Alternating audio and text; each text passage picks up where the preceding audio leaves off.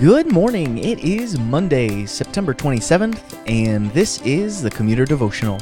My name is Chuck, and I'm so glad that you have decided to join us today as we seek to engage our God in Scripture and prayer before the busyness of our day begins. All right, my friends, I want to lay out the game plan for the week. We've got a pretty big week ahead of us. Today, we're going to do our last devotion in the book of Habakkuk. Tomorrow, we'll do our total read-through. Wednesday, Thursday, and Friday will be in the book of Zephaniah. Zephaniah is only 3 chapters, and then we move on to Haggai, which is only 2 chapters, which means we're basically 5 chapters away from being done with our 5-book series in the Minor Prophets. So we really need to start thinking about our New Testament book to go to next. So if you have a suggestion, now's the time to start sending them in to us, either on Facebook or Instagram. Let us know where you'd like to do devotions in the New Testament. Where are we going to head to next? All right, my friends, let me read our passage for us today. I'll pray, and then we'll dive right into it. This is Habakkuk chapter 3, verses 17, 18, and 19. Though the fig tree should not blossom, nor fruit be on the vines, the produce of the olive fail, and the fields yield no food, the flock be cut off from the fold, and there be no herd in the stalls. Yet I will rejoice in the Lord. I will take joy in the God of my salvation. God the Lord is my strength. He makes my feet like the deer's. He makes me tread on my high places. To the choir master with stringed instruments. Let's pray together. God, now as we finish the book of Habakkuk and start a new week, won't we be encouraged by Habakkuk's words to us, his final words to us in this short little book? Lord, be with us and teach us. Amen. My friends, here we are at the end of Habakkuk, and let me just catch us up. I know it's a short book, not much has happened, but let's see where we are.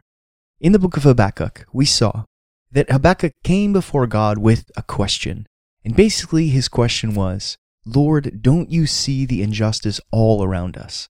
And the Lord answered him and said, yeah, not only do I see it, but I have a plan. Just watch and wait. I'm sending the Babylonians to take care of the Assyrians and to judge Judah for their sin. And Habakkuk didn't like that answer.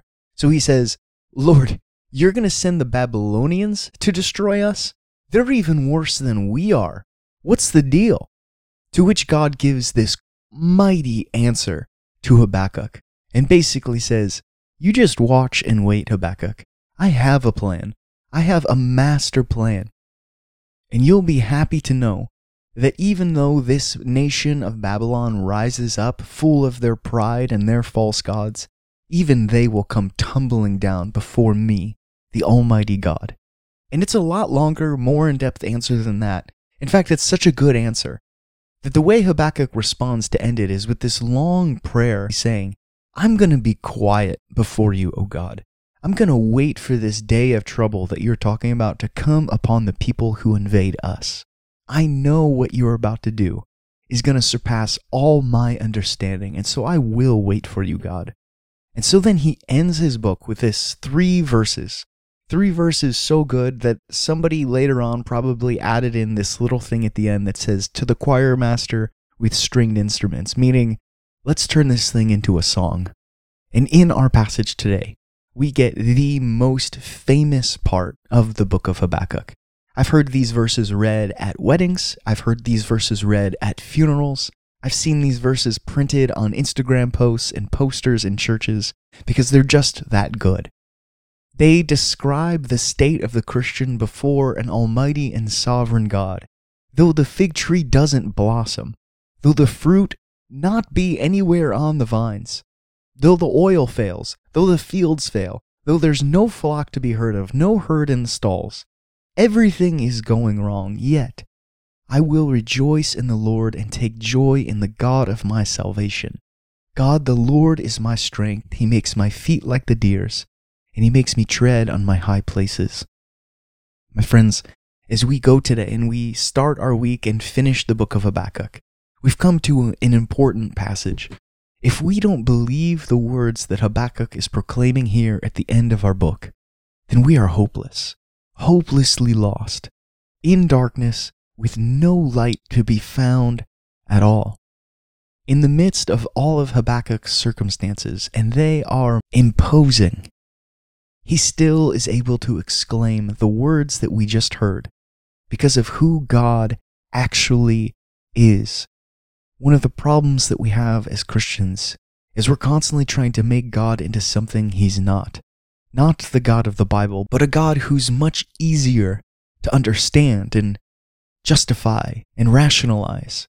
But instead, we need to look to Scripture, to the word of the Lord, just like Habakkuk does, and see who our God actually is, and see that all the Bible proclaims about our God is better than anything we can rationalize. Again, this passage is so good. Someone somewhere in history turned it into a song. That says a lot. My friends, on Mondays, we always pray for global missions. It's been a while since we prayed for the country of India, so let's pray for the city of Jammu, India. Our Father in heaven, Lord, as we go today and we finish up this book of Habakkuk, we are taken aback by these words from this mighty prophet. A prophet who speaks from the heart of Israel. He sounds a lot like us, Lord, asking questions, not understanding, until finally your word comes forth so strong, so piercingly true, that Habakkuk exclaims these words that we ourselves cry out in days of trouble and darkness. Lord, you are our strength. You are the one who makes our feet like the deer. You are the one in whom we find joy and rejoice in, because you are the God of our salvation. So who are we to question you? God, though our hearts cry out and everything seems like it's going wrong, may our voices and our hearts be lifted up to a God so stunning as you are. Lord, we pray for the city of Jammu, India. Lord, for a people who are tucked away in the corner of India, away from most civilization, away from the gospel.